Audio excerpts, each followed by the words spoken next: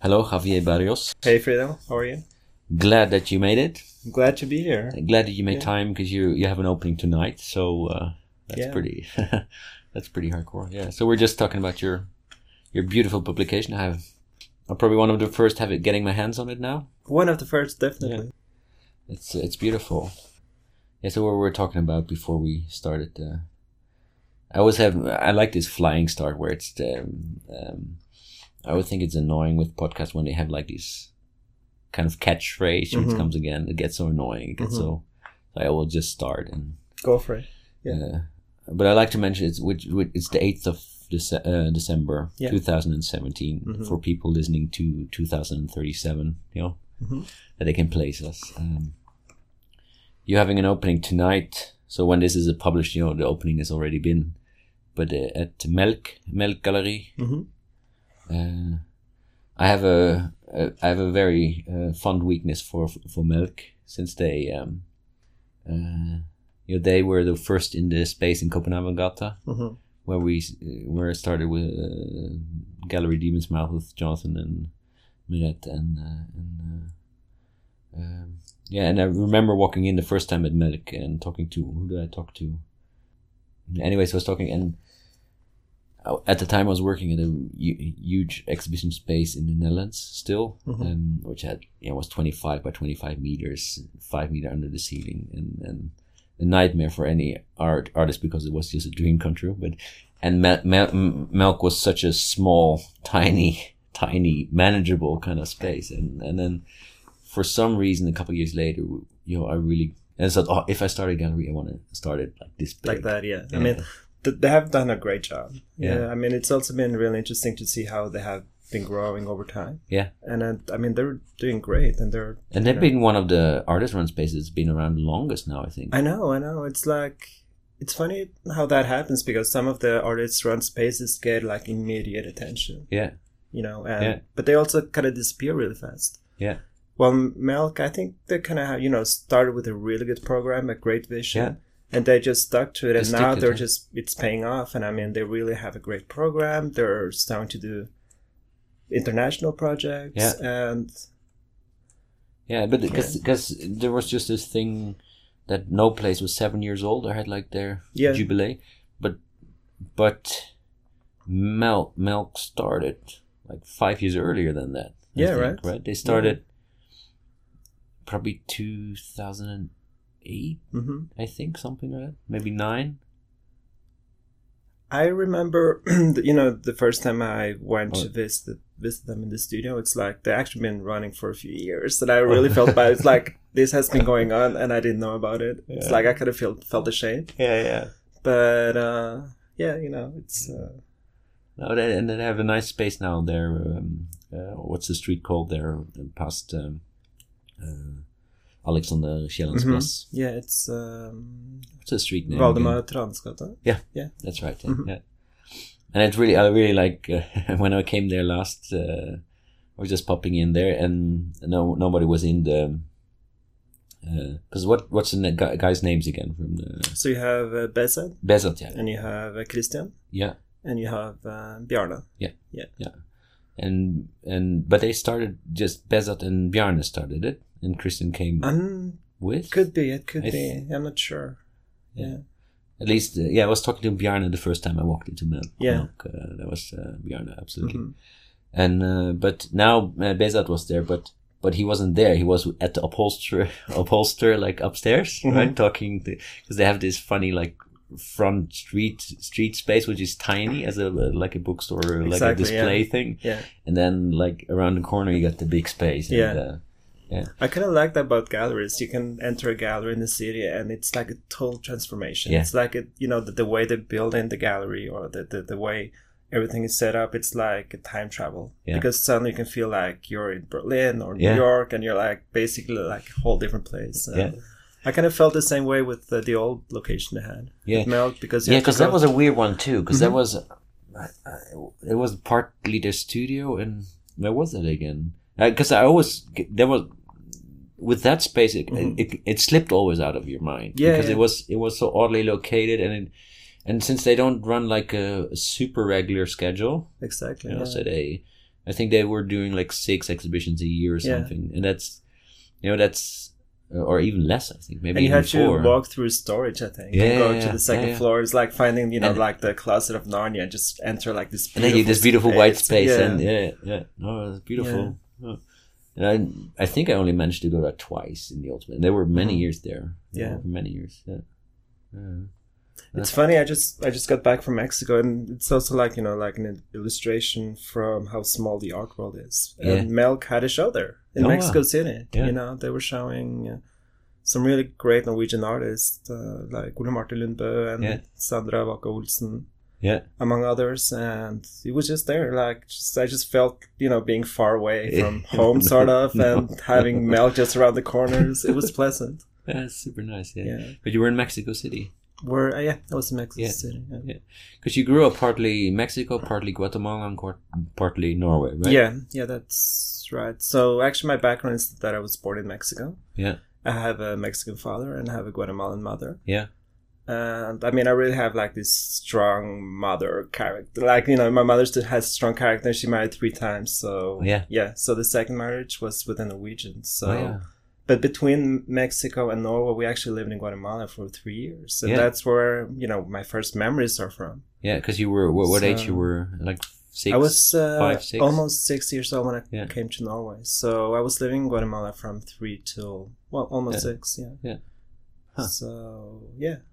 Pretty amazing, yeah. So you have that's really that must be really a blessing to have like this colorful memory, which is so different than your kind of everyday life. Right? It is something I kind of learned to embrace, the older I get.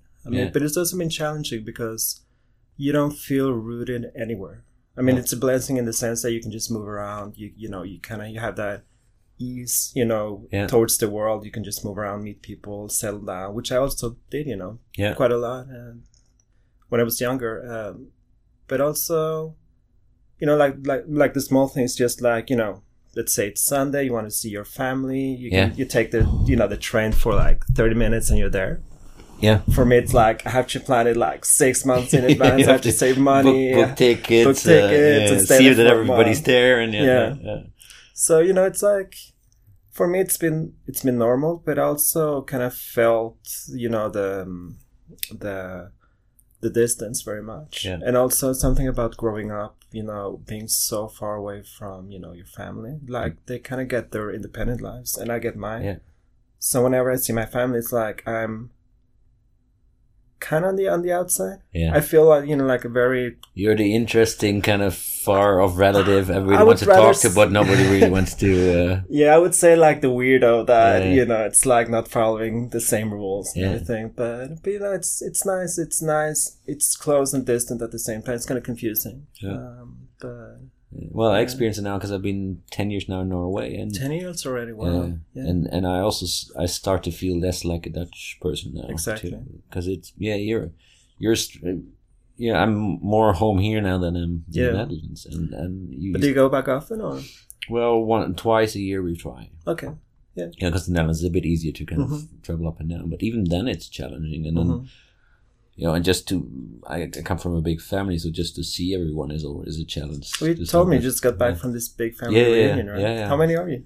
So we were 23 people that's just the inner family. Holy shit, that's quite big to be a European family, right? Yeah, this is big anywhere, I think. What kind of sect are you a member of?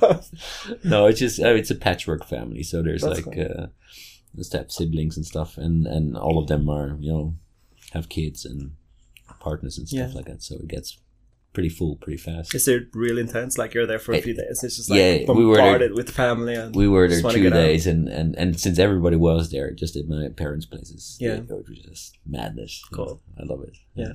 So you actually do this every year? Yeah. Perfect. Yeah. And then we try to go like a bit longer in summer so we can also see some other people than just family. Yeah. Perfect. Yeah. No, but so I recognize this kind of. And I grew up like you too, where we moved between Germany and the Netherlands, but I really saw it as a blessing in the end, because what it makes you do, you have to make your own roots, which is a lot harder. You're maybe not so rooted as you say, but you you have the freedom to kind of find, okay, who am I and where are my roots? So you're not defined so much by space. And that's always that's always been an alien thing to me. How people kind of create their identity around space or a locale. Or do you feel you kind of? Well, I kind of think, you know, the older you get, you also get more independent.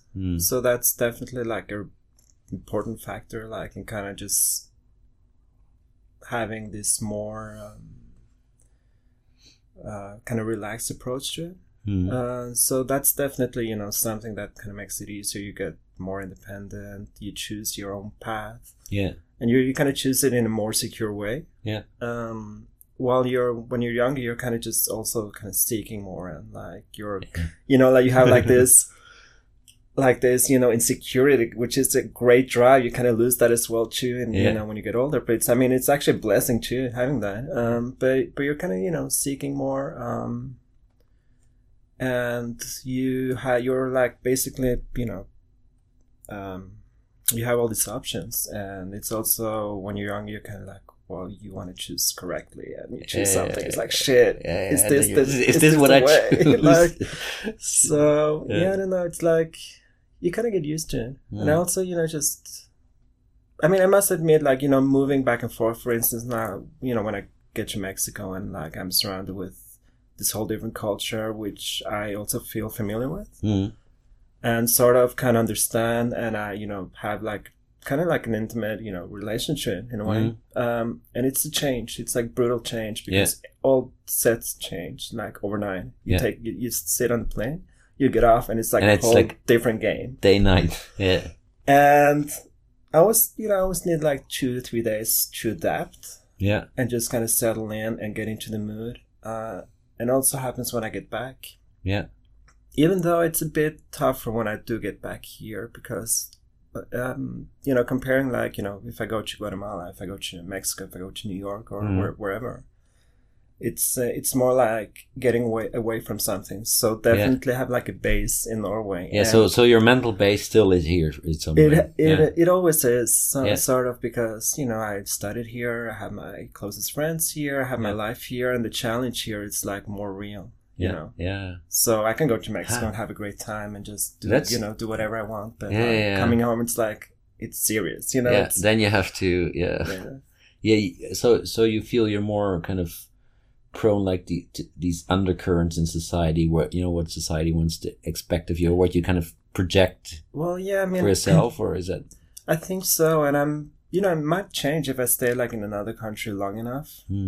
That would kind of be the main base, but like, you know, no, it's kind of like. That's an interesting thought, anyways. Because is it possible that you can have that with two places? That you are kind of have that base feeling, you know, in two places, or this urgency, or that kind of priority, or That's an interesting question. My experience would say that you can't. Because you're comparing all the time, you know.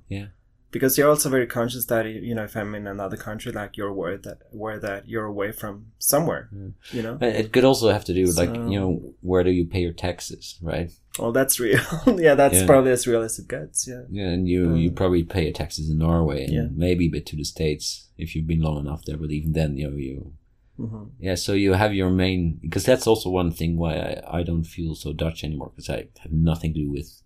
You know, I paid down my study loan. That's it. You know, that's. But do you have like a Norwegian citizenship, or no? You have Dutch still.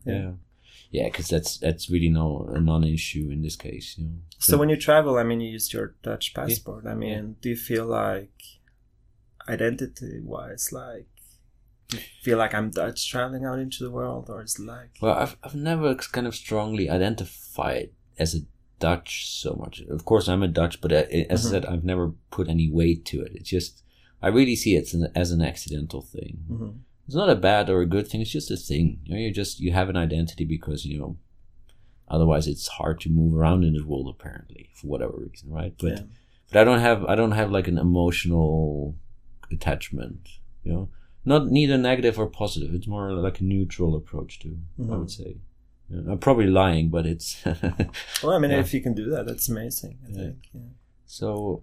I don't know. My experience when I travel is like, let's say I'm in Mexico. It's like because you have a Norwegian passport, or I have a Norwegian passport. I could also get the Guatemalan Mexican if I wanted to, but it's like just practical reasons. There's really no need for that. No. But what I find interesting is that when you travel, it's like your opposite gets bigger. It's like in the sense that I'm in Mexico, even though I'm born there, I have family there, I kind of understand the culture. Like the people there are interested in knowing about your Norwegian side. Yes. Yes. And that's weird because also like in Norway I have friends which I met, known for basically since I was a kid. Yeah. And they're really interested about, the Mexican side. The Mexican side or the Latin side. And so that kind of gets a lot of attention sometimes. So I can't really avoid being that other part, even though I'm here. Yeah. Because I get these reminders all the time, There's actually one time, in my life that I felt that I avoided that. And that was in New York. Yeah, because it's such a melting pot. It's such a melting pot. They don't care. People don't care. And that's a blessing, It's, the things they care about there. It's like, okay, who are you? Yeah, what you doing? Show me what you got. Yeah, I got 3 seconds. Go. Exactly. Yeah. Pitch it in. Yeah. So that was like an interesting experience because suddenly the focus was somewhere else, and it was also interesting in the sense because I already had like this how do you say, like this mentality, that I always have to like kind of reinforce the other side. Yeah. But I get to New York, and people just didn't care. And every time I tried to do it, like, well, I'm Norwegian, Mexican, I don't care. Fuck you. Great. What do you have? Great. Good for you. Yeah. Good for you, I think, is the most passive aggressive American phrase there is. Oh, good for you. Yeah.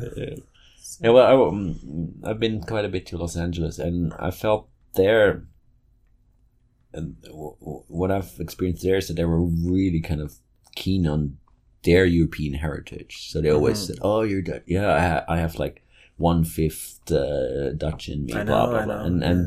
And that was like a new thing where kind of. I wonder why it's like that. I mean, they're really proud of being Americans, and they're really like pro-aggressive, like America. Like, even though if you're like the most radical person, they still have this "Go America" attitude because they're kind of raised up with it.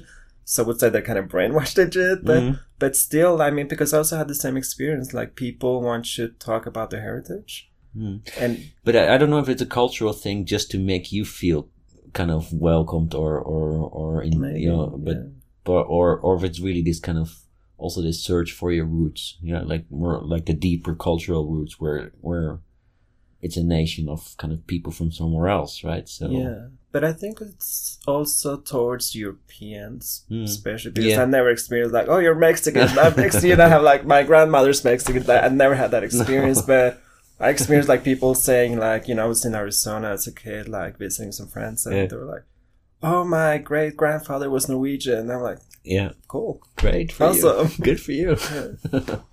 Yeah. So. Oh, that's interesting. Yeah. So you were in Mexico now, right? Because you did a small residency where this publication comes from, right? Exactly. So the residency was last year, exactly a year ago, like end of 2016. I stayed there for 2 months, and I did the residency at Galeria Marzo. Yeah. And basically did the foundation for the artist book, and just started sketching, looking at images, printing them out, and just kind of fooling around. I didn't have an idea it was going to be a book one day, but it just kind of developed naturally. Yeah, I saw the picture of this studio where you had all kinds of stuff on the wall and on the floor and because it's a lot of. I read the press release, but it's too long to kind of remember. Yeah.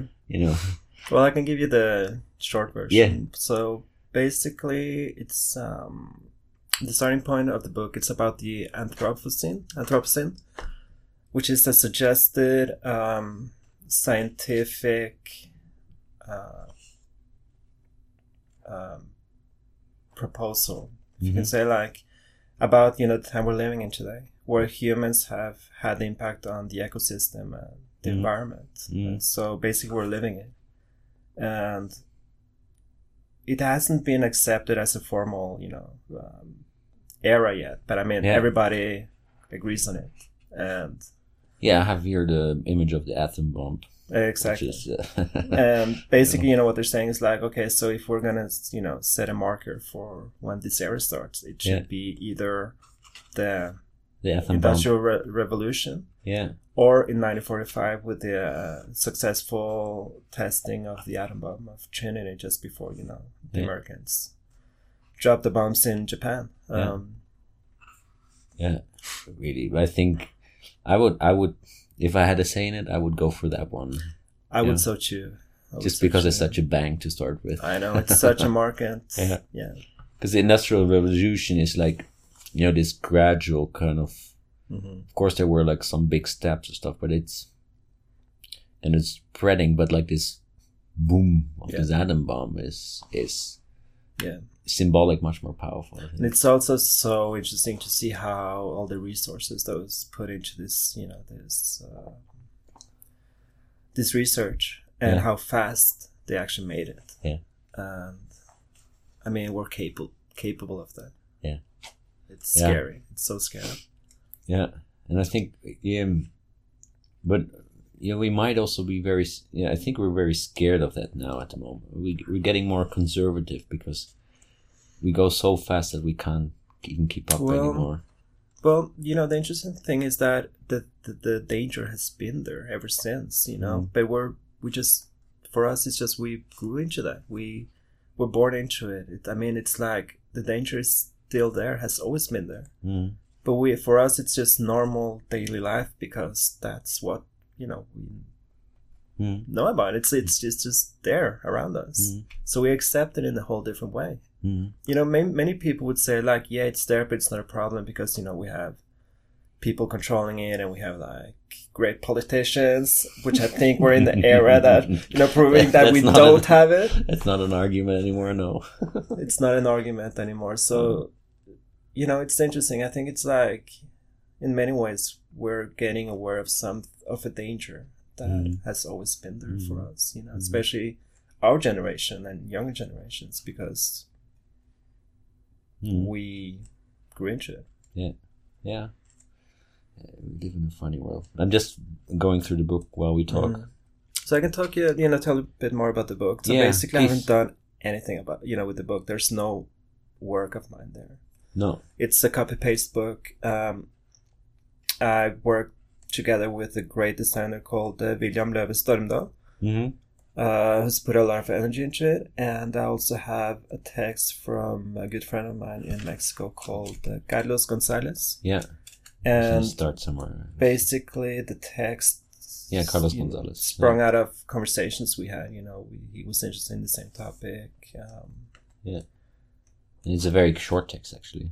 It's a very short text. It's divided in 3 parts, so the text continues like in the middle of the book and at the end. So he had this idea of just writing the text about like a cyclist. Like he didn't use he didn't end the sentences. It just continues, and it's like this wave that just comes and goes and talks about human exploration. Like it's more like a homage for humans, like looking up to the sky and developing and making all these beautiful inventions, and we're so good. He claps ourselves in the shoulder, and we're just like these amazing beings. But the truth is that the images are just the opposite. Because every advancement, there's definitely some terror or some disaster lurking behind, and there's unwanted consequences on all kinds of levels here. Exactly. No, I think also we as artists are struggling with this, because we don't have an utopian vision. No, I would challenge that. Actually, I think we start to formulate again some kind of utopian vision as a collective artist, as the digestive system that we are. But there's been a long time where there wasn't anything. Basically probably after modernism, where there was this realization. Okay, wow, one press on the button and we're all gone. And just this, we have this immense power and this immense stupidity, and this immense kind of possibility, and we're squandering all of them in a way. I mean, I don't think it has to be either or. I think it's just who we are, basically. I mean, they go together. I mean, if you look at, where we come from as humans, we didn't come from a sophisticated point of view. We had to really fight our way through, we had to fight nature, and and basically now we're destroying nature, so if you look at that, humans win, at least that's where we are now. Well, but by winning we could lose as well. Definitely. Definitely. But the thing is that nature really doesn't care about us. For the long run, we have no chance. But I mean, the small blimp. We're this small blimp, this, funny experiment. We're really fascinating. And also the fact that we can say that about us, we're aware of it. And we are aware of all, the destructive forces. And we can literally shoot stuff in the sky to look down and on what we destroy. Exactly, we also have, all these weapons to extend ourselves. And we have also, the possibility to go out and conquer new planets. And I kind of feel that, the both drives, they're dependent on each other. We're competing against ourselves. Yeah. We're destroyed, but we have to have a plan B. We have to make sure we exist. Well, so we have to get out there. Like Elon Musk, for example, one of his biggest concerns is that we have to get off the planet for the survival of the species. And he's actually making it happen. He's making it happen. What do you think? I mean, what's your take on this? Well, first of all, I think we're here. We're here more or less an experiment to figure out what it means to be alive, and so I'm either we stay as a species in what kind of form we evolve into something else. It doesn't matter, because the great thing in our reality, we have to deal with it. Even when you flight or something, this is the reality we deal with. It's the same argument if there's life after death. It doesn't matter because you still have to deal with this consciousness. And within this consciousness, we have a certain time span, until our consciousness either moves on or disappears or whatever it does, right? And that's interesting. But in a way, it doesn't matter what happens in that period, And because it doesn't matter, then you can choose. And that choice is I think very essential, that we can choose to either improve our lives or to destroy our lives. And that balance, what you say, there's always both of them happening at the same time. You destroy as much as you create, or you create more than you destroy, or you destroy more than you create. Either all these kind of, that whole scale goes back and forward. But the sum of all this kind of creates some kind of some kind of improvement of consciousness, or improvement of like the singularity, or whatever you want to call it, and what it means to run around on this. Definitely, I mean, I totally agree with you. What you're saying about improving consciousness. I think humans definitely are getting more conscious, more smarter, and more sophisticated. I mean, I'm just putting it out there. Let's say, like in 100 years, 1,000 years, like we actually still around this planet or another planet, and this consciousness, gets the chance to evolve. Yeah. I mean, I think we can be in a really great place, like intellectually and sophistication. I mean, think a million years, for example. What? Imagine. Yeah. Yeah. I mean, because it's basically I think it's like a new tool for us, basically, like using, the intellectual part, and not only like the muscles and the tools to survive, but now it's like, Well, I was, I have a big problem with duality. Okay. That sounds so stupid or pretentious or both, but it is, we are so programmed to think in either or. Black and white, good and bad, and all these things. And and like this idea that you can hold like several views of point in your head at the same time, is I think really is going to be quite important for our survival. Oh, definitely, definitely. Yeah.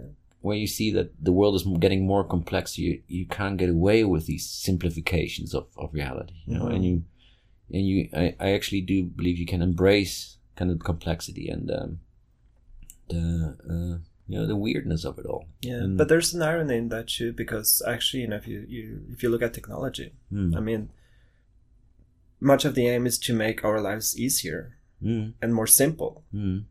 I don't say that technology is simple. I think it's super complicated, and I mean, it takes a lot of resources to make that technology. But like the outcome, I mean, it's about having the most simple daily life possible. Yeah. Right. Well, I always believe, like I think we can. I do believe in a world where you can improve to such a point that you all can have a quality of life, like the highest quality of life. And I do believe the highest quality of life lies in being able to create. Not necessarily as a visual artist, because at that point the idea of the artist disappears, because everybody becomes a creator or like a and like, because if you look at your life now, how much time and energy is just kind of wasted in kind of maintaining some existence, to kind of an existence that society accepts, an existence where you can have some room to do this kind of, to be you, to figure out who you are, and we as artists are pretty lucky because we carve out like this small area where I can do that. But even we, I mean, how much of your time really goes to that part of the expression, Most of it goes like, logistics, getting your finances in order, getting to, going to meetings, doing a podcast, all these kind of things, which. Well, I kind of think like, I think, like a small amount actually goes to making the real work, like actually, carving it out or like making and molding it or whatever. But I think. No, but I also mean the thinking process. The thinking process, or the starting process. I mean that also. Exactly. And I think that's, most of the time. I think you're. I mean, I can only answer for myself, but I think, if I'm not making a work, I definitely think about making it or planning it. But often you have to do that separate. Like what I actually catch myself on often is that you have to do that simultaneously while you do other stuff. Yeah, for sure. While you take care of your family, while you have to do whatever your taxes or whatnot, and so you almost have to split your brain where kind of this creative expression kind of just keeps on going no matter what happens. Like a drummer having one beat with the right hand and another beat with the left hand. Yeah. That's part of the process, though, don't you think? Like, I mean, it's. Well, but we're in a lucky situation, Like most people, they're so squeezed in mentally or financially or whatever, from whatever oppressive system, that they don't have room to develop or to get to a space like that. Oh, for sure. I'm sure it's a privilege. I mean, it's a privilege being able to work with art. Yeah. But it in my opinion, it shouldn't be. Yeah. It should be. It should be available for everyone, and that has to do with kind of the, and I think we'll get over this, because it is a development of consciousness, and we're still, since we still think in this black and white and stuff, and I own something, so you cannot own it, and you're from there, so you're not allowed to do this here, or all these kind of constructions we make, all these financial constructions, all these kind of space restrictions, and that some people, who kind of understand that system can thrive like crazy, and others who just miss kind of one kind of key part to kind of crack that code are completely lost, or and Well, maybe we're going a bit too holistic here, but no, I think it's interesting what you're saying, but also, it also depends on how you measure things, because if you're thinking about like the art world, for instance, from a commercial point of view, you have you have a system which tells you who are successful and who are not. If that's your measurement, of course, if you want to get to the top, you have to have the resource to get to the top. But also, you can also talk about it from intellectual, capital in a way, or and if you do that, I kind of think the game changes, the rules changes, and then from there, I think you can be on a more equal level with other artists or like other. The way I was organized now is that you have the academic side, which kind of kind of distance itself a bit from the financial or from the economic side. And then you go to the economic side, but you have a huge amount of numbers who don't fall in either or.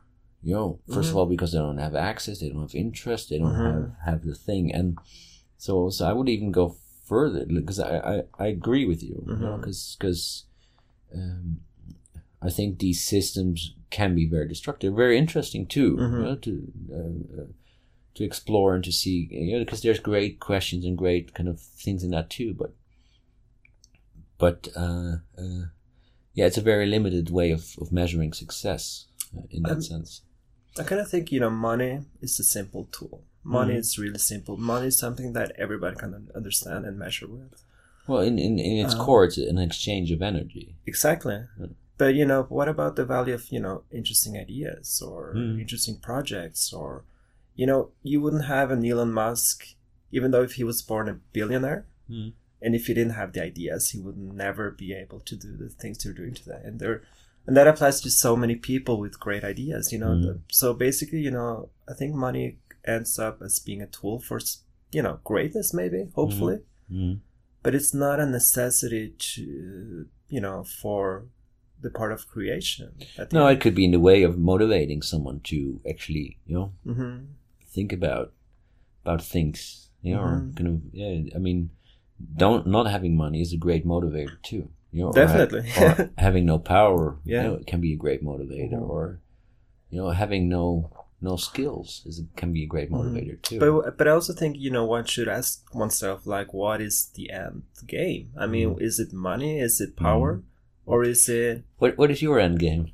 Well, honestly, I'm going to be honest with you. My starting point, when we met at the academy, I was working for galleries, commercial galleries, and I really, that was like actually my second school, or in many ways my primary school, because I saw the dynamics and you get real life feedback of what was working, what wasn't. Instantly, like, so that was my starting point, and I thought that was the measurement for success. Yeah. But it took me such a long time to figure out that it was also the thing that was killing my drive, Yeah. So now I'm like in an opposite way. Like, yes, I'm trying to, make my projects work, but the reason is because I want to make new projects. It's like, so it's not about an ego thing at the end. It's not about, me feeling valuable because I have a commercial success, which I basically don't. But my struggle is to finding the means and the ways to create the ideas. And I don't know, it's like, I never thought, if I would think about it like 10 years ago, I never thought I would say that. Yeah. So, but I'm like, at the end, I'm just, competing with myself. Yeah. That's that's a very important realization. I don't know when I had it, but I think I had something similar as well, where, because the only reason, because what I've been working with is systems lately quite a bit. So I'm trying to systemize everything that doesn't have to do with the creative work, so to say. So when I get to the creative work, I can start straight away, because all the logistics, all the background systems are kind of automated, more or less. Exactly. So if I make a work, it's going to get, I have a system for making pictures, how to kind of organize it so it goes on the website, goes to whatever social media, to I make like documents of sales because I figured out how to do that, and like this stuff. This is just one small example, and like the same how I structure my studio is that kind of do all these systems that kind of help you do your work instead, so they become tools instead of kind of these things oh shit, I have to take care of that, and because the only thing, like exhibitions come and go, that's just moments. But the really important thing is the work in the studio. This the work. Exactly. The work. Exactly. I totally agree with you. Because that's, if you don't enjoy that, if you don't feel fulfilled or alive when you do that, well, I can only advise to change something so you get exactly. there. Exactly. I mean, I don't know if you feel this way when you're creating the studio. You make it work, and once it leaves the studio, it's kind of dead.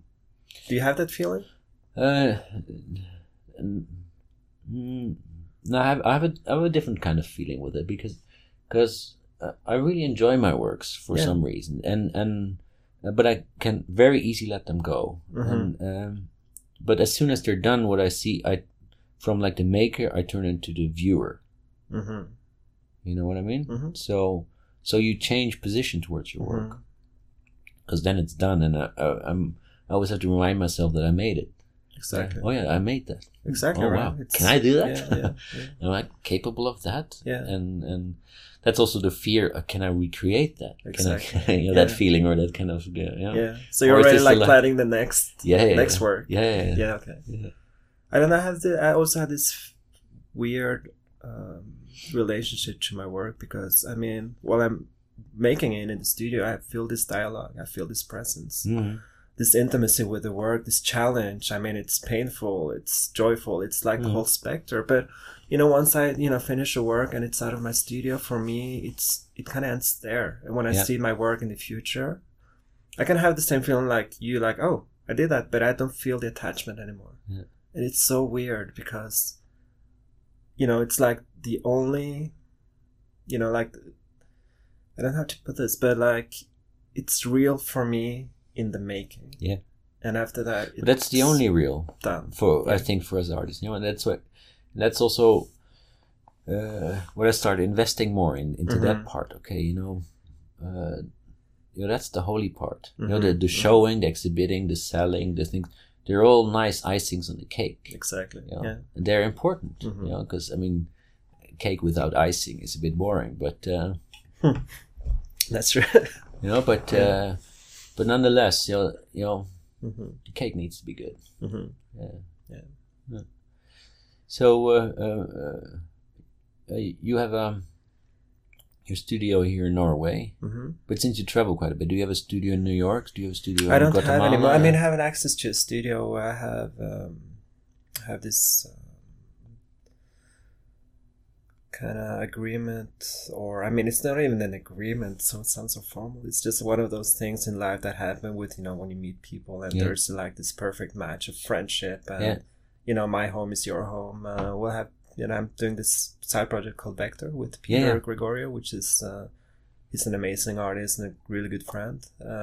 He has a studio in New York, which I use when I'm there, and he comes to Norway when he needs to get out of the city, just kind of live like a monk for a month or two and reload. So he's in my studio. So we have basically, going back to, that thing of, what we talked about coming home. I kind of feel that the same way when, when I go to New York and work there. Yeah. So it's like my extended studio space, home space. Yeah. So I did have a studio in Guatemala also for 6 months, but it was more like a self-made residency. Yeah. Also have, I can use the studio in Mexico. So, like moving around is pretty easy actually. But it's also, about giving and taking. Yeah, basically, I invite, the same artists to come to my studio work, and they have come from time to time, and it's pretty amazing. I like, that exchange. You live together, you kind of get back to like, the academy setting. Yeah. Where you get input and you get, you have great discussions, and you get feedback. And you get proper fresh feedback because it's from the other side of the world. Exactly. Exactly. Yeah. Oh, that sounds pretty amazing. So, I think it's like my studio is so personalized and so kind of, it's such an extension of my body that I was just reflecting that it would be easy to, I wouldn't be opposed to it, but it would be hard for somebody else to find access here, I think, So actually, it has been great to see your studio. I don't know if it's the Dutch side of you, like organizing room for each project, or just the practical part of you. But I mean, it's really amazing how you have each room for each vision or project you're working with. It's a bit accidental actually, also because this was the available space I could move into, and then, but it fitted with my philosophy I was kind of developing when I moved last year. So. But that's just accidental, but I was just curious, kind of how personal is your studio? And I don't mean in a negative positive, but I mean there's like different ways of producing, and it's really personal. Yeah, I'm sorry. Yeah, so yeah, do you have like big stashes of material you draw from, or you start from like an empty space each time, or? Well, I would say that my studio is personal on different levels. Like, on one level, it's my space. Well, maybe personal is the wrong word. I mean, in what way is your studio an extension of your body, or from your work?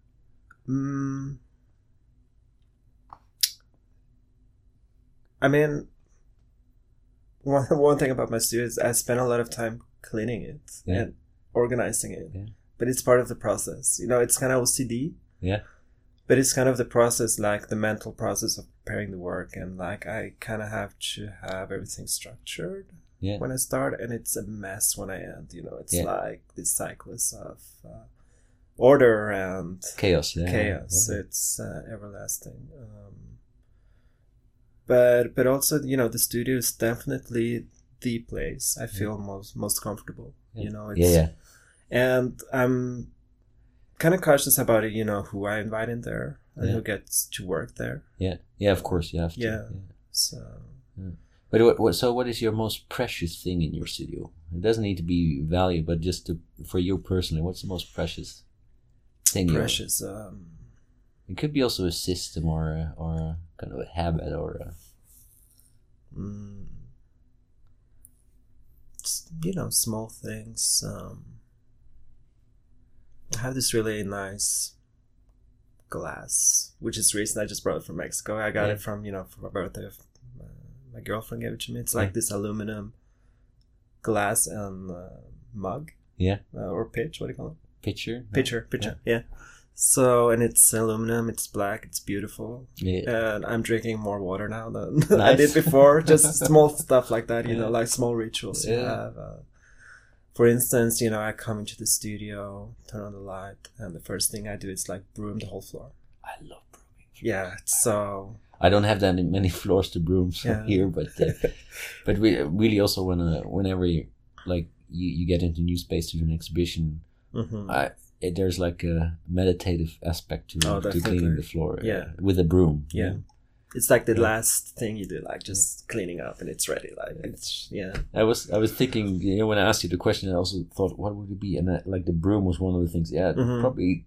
I have a broom which I had for more than 10 years. Oh, really? Yeah. And then when I was, like in the old studio, some of the other fellows were kind of using it now and again, and they were using it wrong in my eyes, or they were kind of abusing my broom. Yeah, I think the holy broom. Yeah, I love that. Yeah. So I can relate. I can relate to that quite well. Yeah. It's beautiful. Yeah. No, I mean, it's all these rituals we do. Like everybody has them, I think, in a way or another. It's also why I actually love doing studio visits. Yeah. Because I'm really curious how are other people doing it? Like what are their rituals, or how do they organize stuff, and just small things. I mean, it's really, I'm saying it again, it's really a pleasure to like seeing your studio, because it's like this, all these small worlds you pick into. Like you have like 3-4 rooms here. 4 rooms. 4 rooms. Yeah. And one is the workshop. The other one's the one we're sitting in now, the podcast. Yeah. And music and computer and reading and thinking. The third one is movies. Just a big mess. Stacked with that is everything. Storage. Exactly. Storage. Yeah. Which is interesting, because I see them basically all as mental spaces. There are different mental spaces, much more than, and the mental space has like a physical equivalent. And I think it's also important to, because we accumulate so much as artists, right? And often we either throw it away or it goes to like a hidden storage where you forget about it. And to have like this storage in your studio where you have like, where you see, okay, wow, 1/4 of my available space I use just to store stuff, What is the value? I mean, there's a cost of that, of course, not only financially but also just mentally. You have to drag that around, but what is the value of that too, right? Having that kind of access to, basically to your past and to your memories and to your. Well, I mean, if you think about it, it's like if you think about unfinished projects, for instance, which basically get stored. It's like unfinished ideas. I had this experience when I, after the academy, I was traveling a bit, and so I stored everything. Yeah. And I was gone for a while, and the storage I came back, and the storage was just there with all, stuff from the academy, and I took it out, I don't know, like 4 or 5 years later. Yeah. And it was so interesting because it was a time travel. Yeah. It just took me back to the same ideas, the same problems, the work I had instantly, you know. And I was there, like, and I had to take a choice. Am I gonna keep this? Am I gonna finish them, or am I gonna throw it away? Yeah. And basically, I just got rid of everything. Yeah. Because I just felt that I was in a different place artistically, and I had like other notions, other interests. So, but by throwing it away, I also got rid of that chapter from that time. Yeah. So. Yeah, I have a different approach there because when I do installations, I often destroy or reuse or stuff like that because you can't just keep it. But I destroyed one of the first pieces I made, the one I graduated with my bachelor, with one of the pieces I made there, and I kept it and stored it. It was with my uncle and aunt in the Netherlands in a farm somewhere on a between the spiders and whatnot, and eventually came here, and then I had it in my studio, dragged it from one to the other, and then some day I decided to destroy it. Was it a hard decision for you? Or? No. As I said, I have a very kind of fluent feeling to destruction and creation. Yeah. So it's but by destroying it, I actually preserved it. Yeah, because I did, now kind of it's a finished memory. While it's still there, it was a finished piece, but while it's still there, okay, how can I show this again, and would it be good? How does it relate? You have this kind of dialogue going on about what does this work mean? Was it a good work? Was it a bad work? Was it was it a essential work? Was it just whatever it was? But also kind of this. While it was in storage, I forgot about it. Well, now I have it like it etched into my soul almost, So there's this, I think, that power of destruction too, where you actually kind of, it's the ultimate finishing of a project. Yeah. Now, that goes when it's done, but unfinished projects, that's an interesting thing. Or picking up projects 10 years later, but you made the decision to kind of, okay, I'm in a different period now. I don't want to kind of readdress that period. But are there other projects that do come back? I think I'm just having the same dialogue with myself at the end. It's like there's a loop there for sure. It's like I can't really avoid my interest or my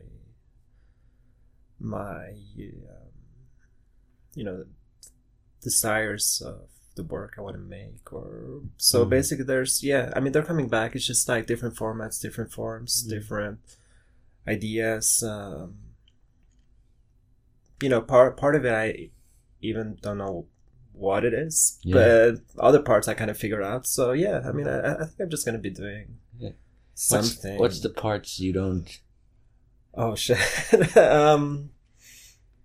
I think it's more formal. Because I kind of have this idea of complexity in the work I'm making, but also okay. I'm gonna reframe that. I'm actually moving towards more installation work now. Mentally, I'm thinking about more installations Also because the complexity I've been, trying to grasp in my work. Yeah.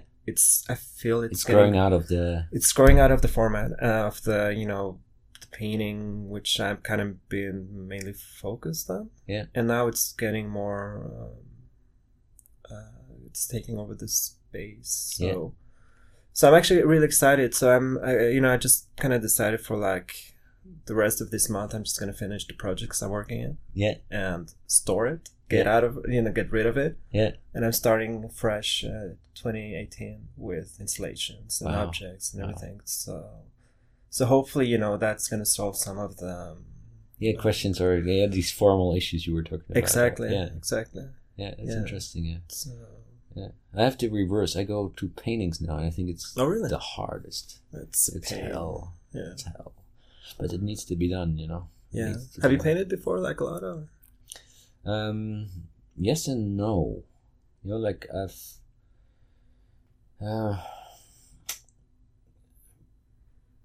well, yes and no. I don't have the muscle memory in painting, and that's what I think is interesting, because I have so much muscle memory when I make stuff.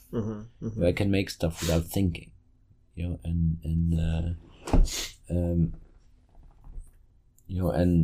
so I don't get, I don't develop there anyway, because I kind of it's of course it can still grow there, but it's a different kind of growth. But in painting, I'm like a hopeless kid, and it's fantastic. I know, it's incredible. Kind of feel the same way. It's great. You're like, oh shit, I'm just messing up. Oh, there goes another one, and that is kind of liberating. Where you kind of, because with the collages are a good hybrid, because they are flat, but since they have like physical layers, I can understand easier when things are finished or not. And it's also like the materiality is quite kind of tactile and physical. But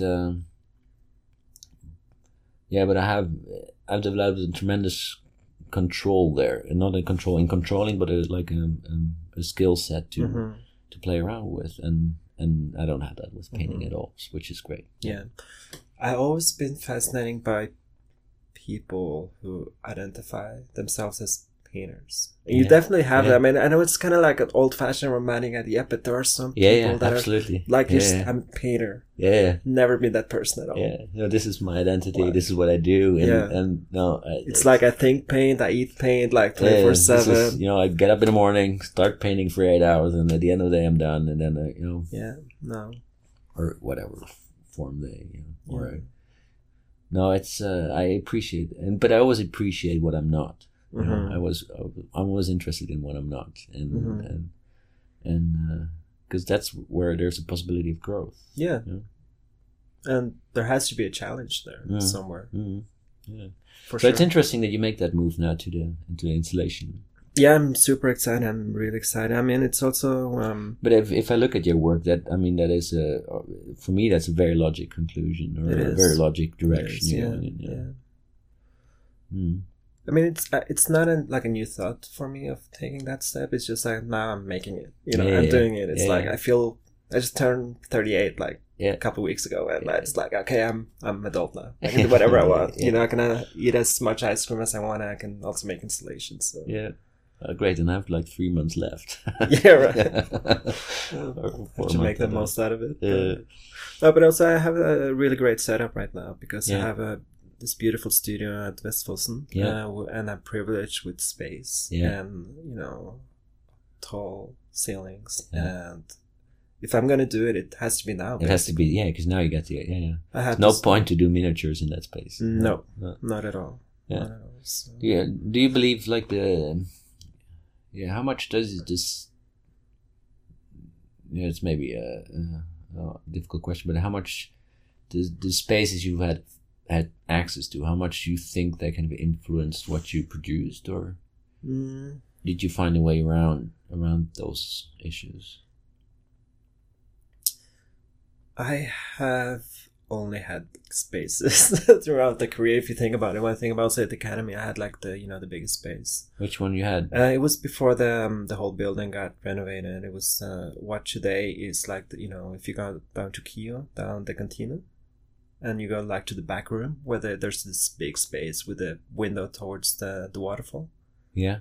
So I had the whole thing basically with another person. Oh wow! Yeah. And that was amazing. I mean, that was like actually, the first time I had a big studio. Before that, in like the first year, and also in New York, I had like 1 square meter when I was going to the SVA. Yeah. 1 square meter. Yeah, 1 square meter. It's like New York studio. But so that was actually the first big studio I had, and it was deliberating because also the way I was working was kind of schizophrenic. I was doing many projects at the same time, and just like you, I had to divide it. I had to like, okay, this area is for this project, and so on, and I could not mix it because I would just get too confused, and I would, at the end of the day, don't do anything.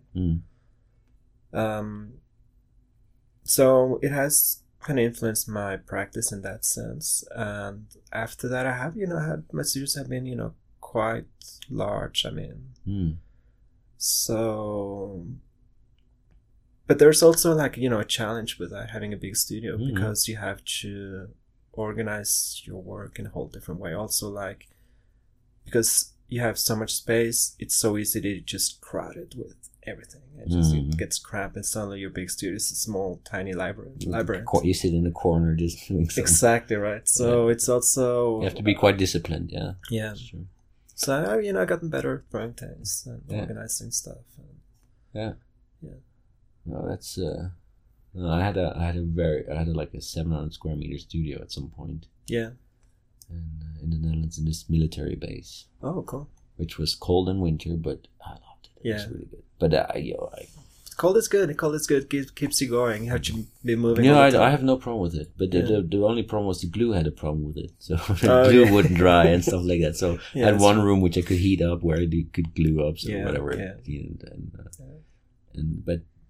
But I definitely had a challenge to have like a huge studio, because you walk a lot and you kind of you just put stuff on the floor instead of having smart, organizing systems.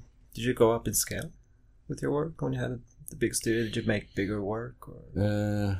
No, I'm actually going up in scale now, but because now I'm at a point that I feel that I kind of finally kind of gathered enough skill to kind of scale up. Yeah. To have the the control over the logistics, the control over kind of materiality, and just working with scale decisions. Because if you do a big installation, like all these choices you make are so important, but you can't revisit them, because if you revisit them, that means it doesn't mean you have to change one small thing. That thing has to be repeated 1,000 times, for example, or 100 times, or whatever it is. And so there's like this engine which starts running, and then it's very hard to stop it or to steer it. Once it's set in motion, and it does its own thing, and I always see it like you jump on it like a wild bull, and you try to survive, and at the end, And that's also the thing why I enjoy installation so much, because you don't have control. You can't. You're dependent on so many other factors that you. Even though if you get better at kind of managing or having realistic expectations of the process, but you're not in control. And so now I feel that I build up the skills, and I'm still having some kind of systems I have to put in proper place, but then I can go. Cool. So what are you working on right now? I'm working on a big solo exhibition for Cinnamon in Rotterdam in 2019. Oh, it's amazing! Congrats. So that's going to be an insane project. Cool. You want to tell what you're doing, or do you want to talk about what you're doing, or is it a surprise? I hope it's gonna. It doesn't matter if it's gonna be surprising enough, even though because when I tell it, people don't believe it anyway. You have to see it. Yeah. Cool. But there's like a huge stone mosaic floor involved, which I cut out myself, and there's going to be like a series of cages, interlocking cages, which go through the whole gallery. Okay. So it's in galleries about 9 by 3 meters one space, and it is about 3.5 by 5 or something. Mm-hmm. So these cages go through these, and in these cages there's going to be sculptures, and there's going to be. So I'm going to work with kind of the experience of the gallery space itself, Mm-hmm. and Mm-hmm. But it's in development. Sounds amazing. Yeah. So I was looking at the work you did at No Place a couple of years back. The black and white room. Yeah. Yeah. I mean, I found it really fascinating because I don't know, I just got this sense of it being a very filmatic installation. You just converted the whole space into like a movie, like a short movie or something. And I think it was really successful. I mean, it's like... And it for me personally, in so many ways, because this was the exhibition which was the marker for me where I changed really how I produce. Because I've been working for 4 years before that, kind of in changing my production method. Where I could, because I had the same problem with complexity as you had. Like, I couldn't do the complexity I wanted because normally I had like the month before an opening I would build the installation. So exactly, that's it. You had that period, and that you didn't have any room to kind of reflect, to kind of dissect, to redo, to all these things you didn't. And plus, I knew I wouldn't keep up. I would just burn out. So I tried to turn it around, and I'm actually now in a position that I'm making work without having shows. That I'm developing ideas without, they just develop because they need to be developed. So there's no outside need anymore, but an inside need. That's interesting. Do you think that's like I mean, it's your work getting better? If you take away that factor, like I'm not sure yet. Expecting. I'm not sure yet. No.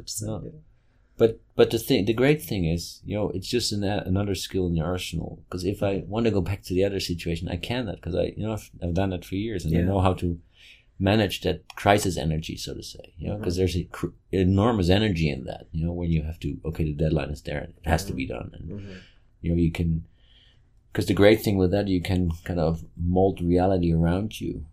To be. You can create this force to kind of push it through, and all the things people want to kind of use your time up on, suddenly kind of have to move away because it becomes so important. And that's also the real challenge with the other way, kind of how do you create that urgency or that priority, towards other things, and that's still a challenge I'm working on, but it's if you go into installation, you'll find how to ride the beast. Sure. No, that's I mean, new challenges are good. If you think about it, when you graduate, you kind of you know nothing. You know nothing, and you're thrown out in the cold, cruel world, and you have to figure shit out. You have to, but it's like after a while, you also kind of get this pattern, like this way of working, this way of being, this way of making art. And you also you can also lose some input. I mean, it's there, but it's not as easily given to you as as when you're a student. So you have to do it yourself. Yeah. Exactly, right. So the idea of challenging yourself all the time is just another way of keep growing. And not being dependent on outside motivation, but really see, why am I an artist? Why what do I need to say? Why am I saying this? And I think that's a very powerful way of doing things. Yeah. And but very hard too. So it's an easy path, but and it's not for everyone. I mean, that's also a thing I realized. One strategy isn't better than the other. You just have to find the strategy cocktail that works best for you, and just try to stick with it and see if, but also over time reflect if the choices you made or the decisions you make or the projection you had were actually correct, or if you're just drifting away, so you can readjust. Oh, definitely. I mean, you have to take those check-ins from time to time, and also figure out what's working, what's not working. Yeah. What's the thing that worked least for you at some point? Where you kind of where you kind of you were like, ooh. Oh, I don't know. There's so many of them. Are you thinking like career-wise or just in general, or not just make? Let's keep it at making, because career is maybe not so interesting, but just make. I don't know. It's like I kind of have this attitude that if you get an idea and you're willing to, test it out, it should also probably be shown. I mean, I could not have shown like 30% of the shit I've made, or 40, 50, I don't know. It's like, you never know. It's like, you're always taking those risks, and they're essential. I had never been, like a very calculated person. I would say kind of more passionate. And when I get an idea, it's like I don't necessarily run them through all the filters of like, does this, relate to the previous work, or is it the right direction? I just do it sometimes, and that's kind of my way to feel independent and feel that I'm in control. Which I think it's interesting, important as well. But I'm really interested because I'm trying to reflect that in my own practices. You have all these hidden rules, these untold rules how to make work. Oh, I'm not allowed to use that material because I'm not. Oh, I can't do that because you have that voice in your head. Do you have? You have that too, I guess. I think everybody has it. But I would be interested. What would be like? Could you name a couple of those kind of where you feel like where you catch yourself basically saying, "Oh, I don't do that because." Well, I think in art making there's always a risk. I mean, there's always doubt. There's always this notion that it's wrong, right? Yeah. I mean, I don't think artists are created to be happy persons in that sense. I mean, we're actually making it quite difficult for ourselves, but it's also your challenge. It's your personal challenge to kind of maybe listen to that voice, but also go beyond that. For instance, if you think about art making, when are you really satisfied? What does that even mean? Do you ever get to that point where you're like, you actually made the work you thought about? I mean, technically I think you can get to a certain level. No, but you can create a work where you say, oh wow, that turned out better than I expected or anything. But that's also how I always see it. That's just a moment, right? And then the next day you have no feeling with the same thing. Exactly.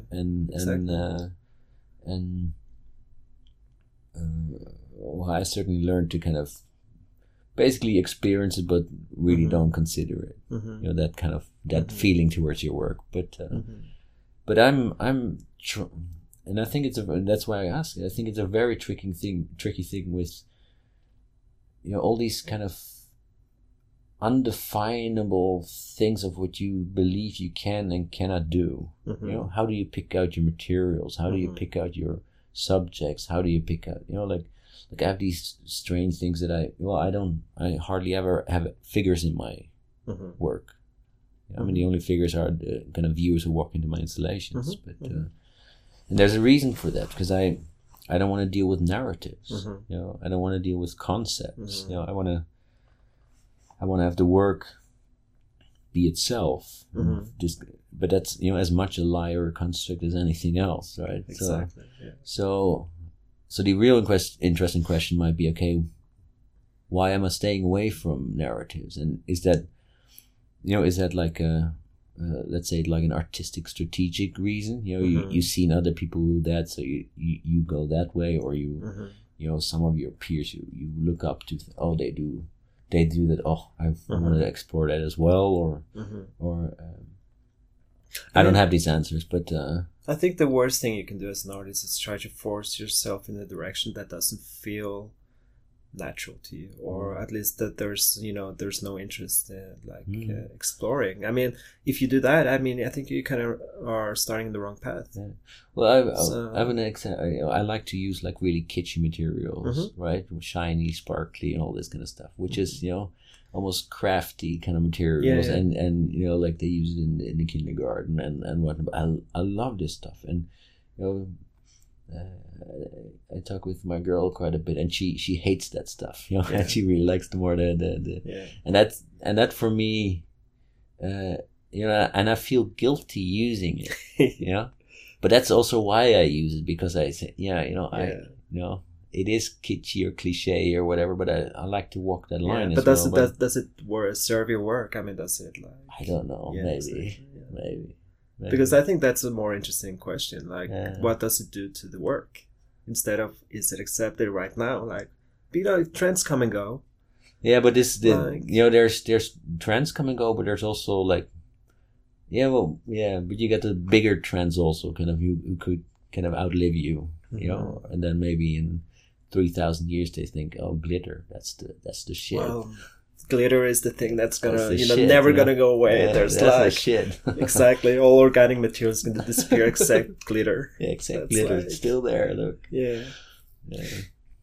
I don't know. I kind of been using some kitchen materials too, and I kind of know. I'm aware that it's, you know, it's probably like not the most acceptable material, but also it justifies the work. It has a meaning. The material I've been using for instance, you know, the cutout series I've been working on, I'm using this holographic foil in the back of the cutout. So I kind of cut out on painted mylar. So the painting is on the mylar on the backside, and I cut out the wireframes.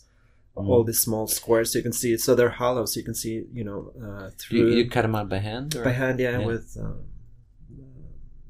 by hand. It's really tedious work. Yeah. Why don't you use a laser? Because the imperfections is part of the expression. But you can program it in the laser. Well, I actually never thought of that. Because the thing I actually, you know, like about that series is that it's striving for perfection, but it's not. Yeah. Basically, you know, if you actually take a closer look, you'll see the old imperfections, and that's part of the expression. As well as the foil I'm using behind, which is like the kitschy part, you know, it's a holographic foil. When you move, the colors change. Yeah, it's like a diachrome. Yeah. Exactly. I've been using it quite a bit too. Exactly. Yeah. So we're on the same level here. It's one of my favorite materials. Yeah. It's so fascinating, but it's like, for me, it's a reference, you know. For me, it's a reference to technology, to movement, to development. So it's there, and you know, the paintings, like the painting part, it's more organic. So it's like the struggle, you know, the organic towards the synthetic, natural towards control. So it's all there, and I know it's super kitschy. And you know, when I exhibit them, like many new age people approach me, like they think I'm part of their group. Yeah. So they just kind of want to, like, you're one of us, come here. But you know, and so it's interesting. But you know, there's what I use these materials for. I like their seductive qualities. You know, I think I really like when art is seductive, you know, because and you see it in all society, right? Why are we on our phone? Because it's so bloody seductive, you know? And we don't pay attention if it's not seductive, you know? So if art want to survive, you know, we have to seduce the people to engage. Once you got them in, you know, you can start conditioning them, or you kind of try explain, hey, this is actually the world you enter now. You thought you were entering just your desire, but you know, your desire got you to this place, and who are you when you come out of here, you know? And I like that kind of train of thoughts, and that's often why I use it, you know. But it starts also with seducing myself, because I'm very kind of aware of this seduction in myself, also where I see these, you know, often kitschy materials but so that's one side. But the other side is also, you know, the non-narrative side, or the non-conceptual side, is that you know what I said at the start of the podcast, I hate these jingles where you can have these repetitive things, and it probably works on like a branding kind of way, because people recognize it, they feel comfortable, they feel secure. But I just think it's annoying. I just get bored with it, you know? And everybody, I think, does. And I mean, would you be able to do the one thing through your whole career? I mean, let's say you actually made, you know, the work that, you know, kind of works, it's accepted like broadly, and could you like just continue the same path? I mean, because like also, you know, when I see at your work, there's a lot of challenge there. I mean, I see your collages, there's so much material, there's so much. But they're a pain in the ass to make. They're exactly right. Pain in the ass. Exactly. They're not. I always believe in not in the either or. You know, because if you have a series which is successful and you enjoy making, you know, it's maybe not at the end, you know, like at the height of your creative capacity, but if you can keep on making that as a sidetrack, you know, and that kind of funds basically all this other stuff, I'm fine with that. You know, I'm in that sense, I really believe in a more pragmatic approach, you know, and because I'm very suspicious against this myth, you know, of like this ever searching artist, and because often you shoot yourself in the foot that way, you know, you think often you're wrong, you went a couple of wrong directions, and because of that you lost all your kind of your momentum, so to say. But that momentum is kind of built off external factors, though. But nonetheless, not entirely. Not entirely. It's built on external factors in relation with the energy you create. And if you kind of abruptly end that energy, you know, you have to start that up again. While when it's running, you can, you know, either slow it down a bit, speed it up again, but you don't have to start the engine again. And I think that's in the long run. And you know, we were talking about age. I start to think about the long run now as well. It's like, you know, I think that's a healthier approach. You know, so you just have several channels you work with. You know, and so in my case, I make this edition work, these digital collages, which are a bit more playful, a bit more quicker, a bit more and also visual spectacular in a way. You know, because and I love making them, and they're very hard to make too. So I maybe do like 2 or 3 at a time, and then I wait a half a year or a year again before I make another series. So, but and then I make the collages, which is another kind of branch. Then I do the installation, then I do the sculptures. I think actually sculptures is the hardest thing. It's really the hardest thing. I have sculptures I've been working on for 10 years. Yeah, wow. I'm still not satisfied with them. Yeah, and they're talking about unfinished works. Yeah. I love that. I love that you're still working on them. Yeah. That's amazing. I can't let them go, and I should have maybe do like you, where you're just gonna get rid of it all and just maybe start not. I mean, maybe the sculptures also for you, it's like this mental thing that you have to, you know, they have to be there. They have to remind you of something. They have to, you know, you have to figure it out. I mean, it's because that's the kind of relationship I'm talking about. You know, as we were talking about earlier about going to the studio, this dialogue. It's not only about, you know, making the work or like the material part of it. It's what the work is, you know, saying to you, like, you know, the idea you're trying to put on it. It's kind of reflecting back, and it's like also like this challenge. Like you said, but it kind of is, you know, it's like it's challenge you to write back. Like, will you be able to, you know, create or, you know, transmit the idea you had originally? Back and forth. It's like a boxing game. Either you win or the work wins, or you both. Or both just go knock out. Knock out, like on the floor. I don't know. Sometimes that happens too, you know. Yeah. So maybe you're like on the, you know, 7th round with the sculpture. Yeah, you know, for sure. Yeah. So, I think that's interesting. These long conversations you have with work. But it's really So I do believe like this. Not the either or, you know, but really, hey, if there's, because you operate on so many different levels often, you know, and look, in my opinion, I really think it's a healthy way to kind of accept them for what they are, you know, and nurture them as they are, you know, and then if you want something more, you can start a new channel, you can start a new way where you explore it, like you doing now with what you say that you want to start doing installation work and more object work, etc. Right, which is a new channel. It doesn't exclude the other one. You know, maybe like logistically it does, maybe for a year or 2 or 3. But then suddenly, you know, they start merging. They start kind of operating next to each other. They kind of, you know, switch, you know, whatever frequency that works, and And maybe what you said, you do that because a new question arises, which you can't kind of explore in kind of the rhythms you have at hand.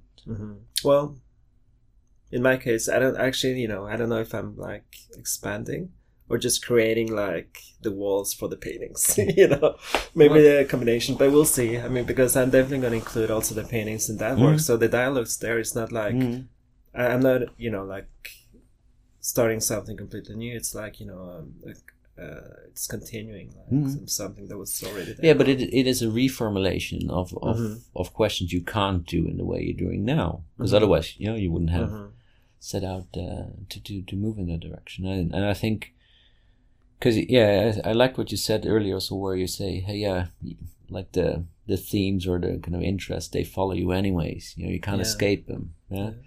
But you can kind of look at them from different points of view and different angles and stuff. And like approaching it like in a new medium or a new kind of area, that how do you get to these fascinations, these kind of loops or things? How do you get back to there again? And you actually make a step there. Yeah, I'm really excited about that. It's that,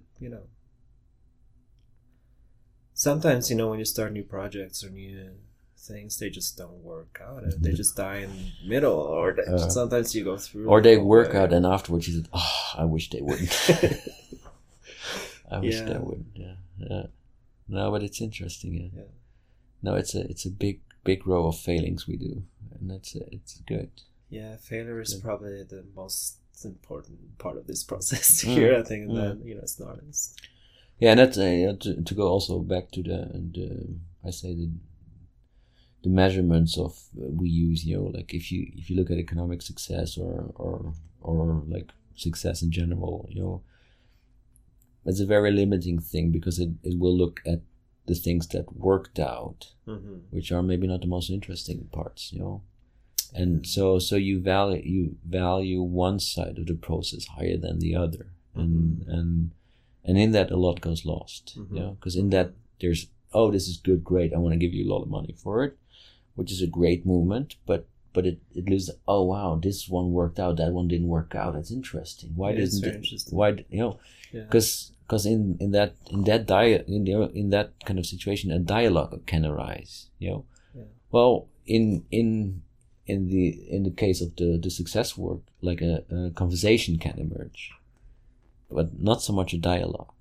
It can, it can be a dialogue between other works and so on, but still it's more a conversation than a dialogue. And like this dialogue where you share opposing views, because a failure and a success, there are opposing views, and that dialogue is quite interesting.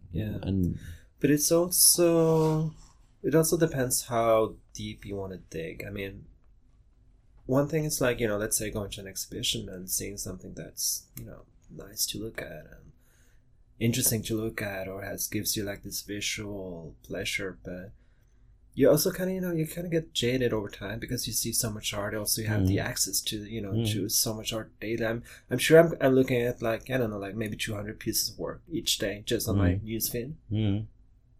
I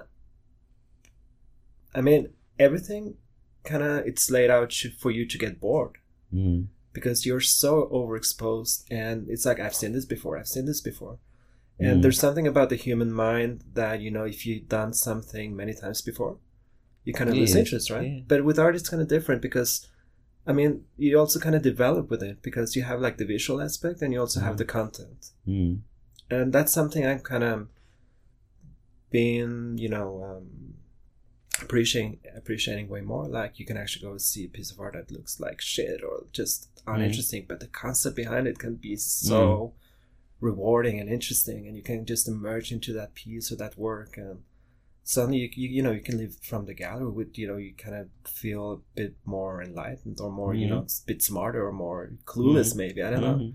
So I think that's like the real power of it at the end.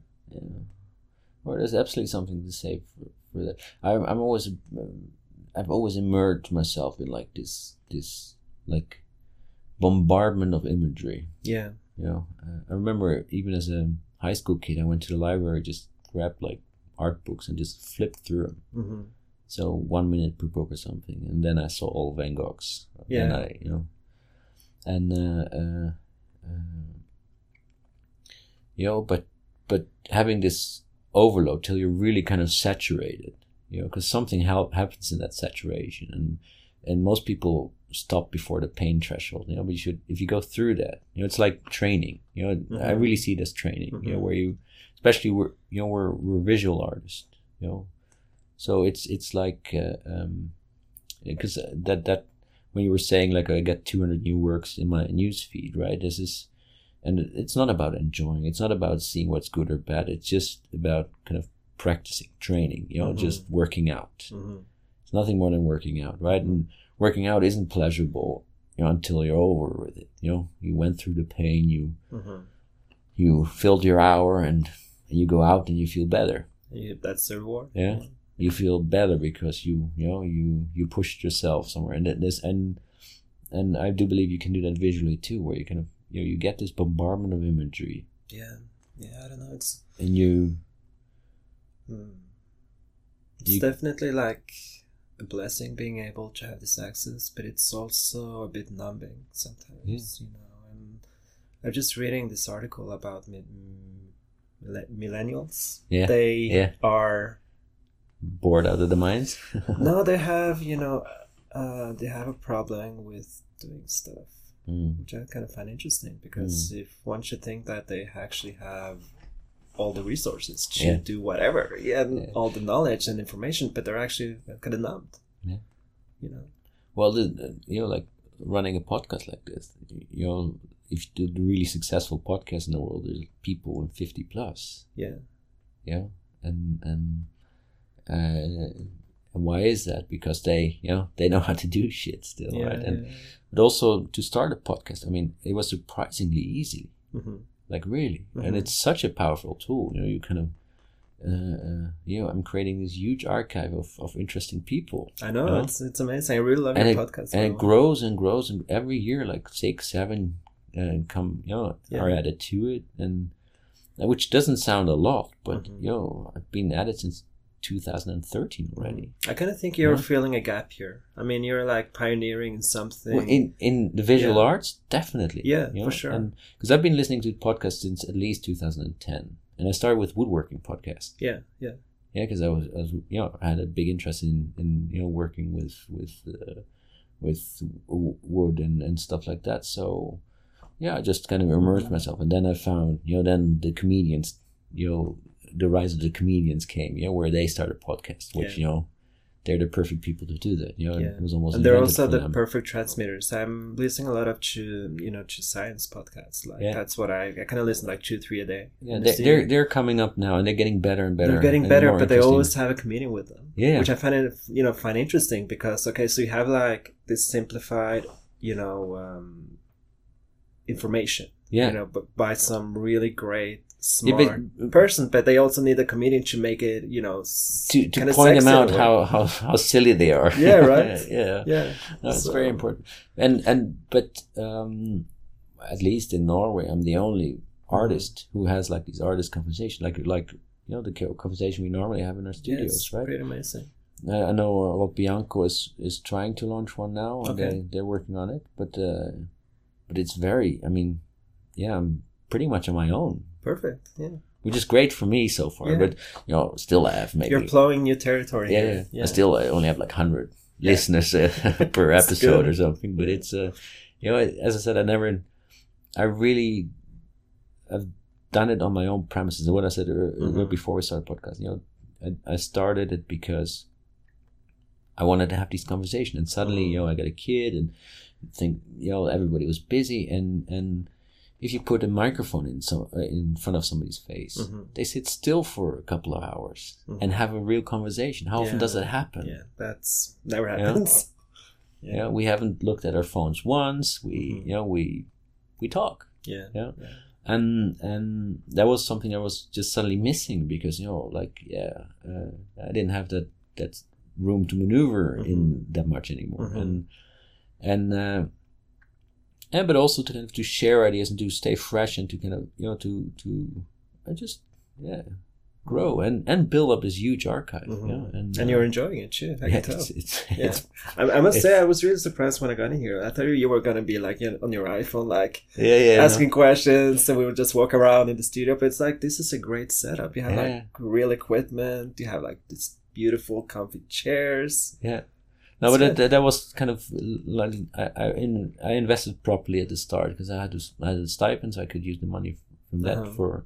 So I bought good microphones, I bought a reasonable recorder, I bought good headphones, and just so it's, and that really kind of helped. Because you Well, I can see this growing, and I also can see that it's going to be like a reference, like, in 10 years, just like.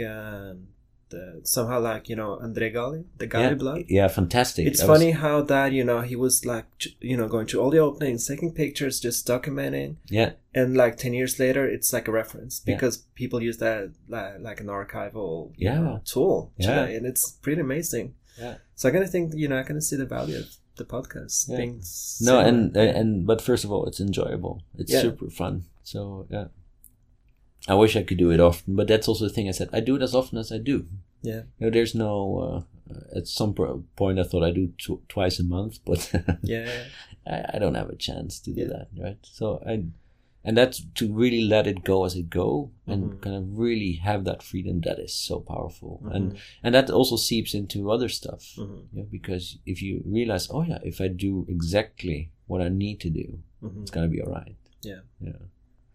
And because as soon as I'm gonna do it as others expect it, or if it's it gets corrupted, and it's gonna become work. Well, work can be enjoyable too. Sure, yeah. Work is not a bad thing, but it's we can choose. I would. Yeah. So, is there anything you want to add? So you have an opening tonight. That will be up. Tonight, that will be up for just a couple of days, right? It's more like a stunt, basically. I'm really grateful that Melk said yes to do this project because they were really positive from the start. So I was thinking, like the book launch is one thing, but also put up a small exhibition. Yeah, that's related to the book. Basically, it's just like a continuation, more visual continuation, and I'm really excited for tonight. It's always like this, have this mixed feelings about an opening. If I could choose, I would probably not be present, not go to my openings, but rather go somewhere else. But it's also it's like, as you said, like working out, you put the effort, and at the end it's just so rewarding. You get feedback, and you get to meet people. That's nice. So how do people get hold of your book? Well, after the actually, it's first come, first served. I'm giving them away. Yeah, basically, That's generous. Well, I wanted to get out there, basically. So I printed 100. I have. But that's not a lot, no. It's not a lot, and I only managed to bring 50 with me in the suitcase because I also, did all the framing in Mexico. So basically, had like the whole exhibition in two suitcases. Nice. So and books are heavy, so I had a limitation there. But I think I have at least 35 to give away today. Yeah. And also, if somebody should be interested, I can always send them later. Yeah, they just contact you through your website. Yeah, I can do that. Also, I'm gonna put out visuals on my website, so if you want to check it out, and also Carlos' text, which is, I think it's a beautiful piece. It's gonna be on the website, so you can read it there. Yeah, cool. So, I'll put a link in perfect. Thanks. The show notes as well. Yeah. Oh, fantastic. Cool. Well, thanks for being here. Thanks for having me. Yeah. Super pleasurable. So, looking forward to tonight, and then goodbye, everyone. Later.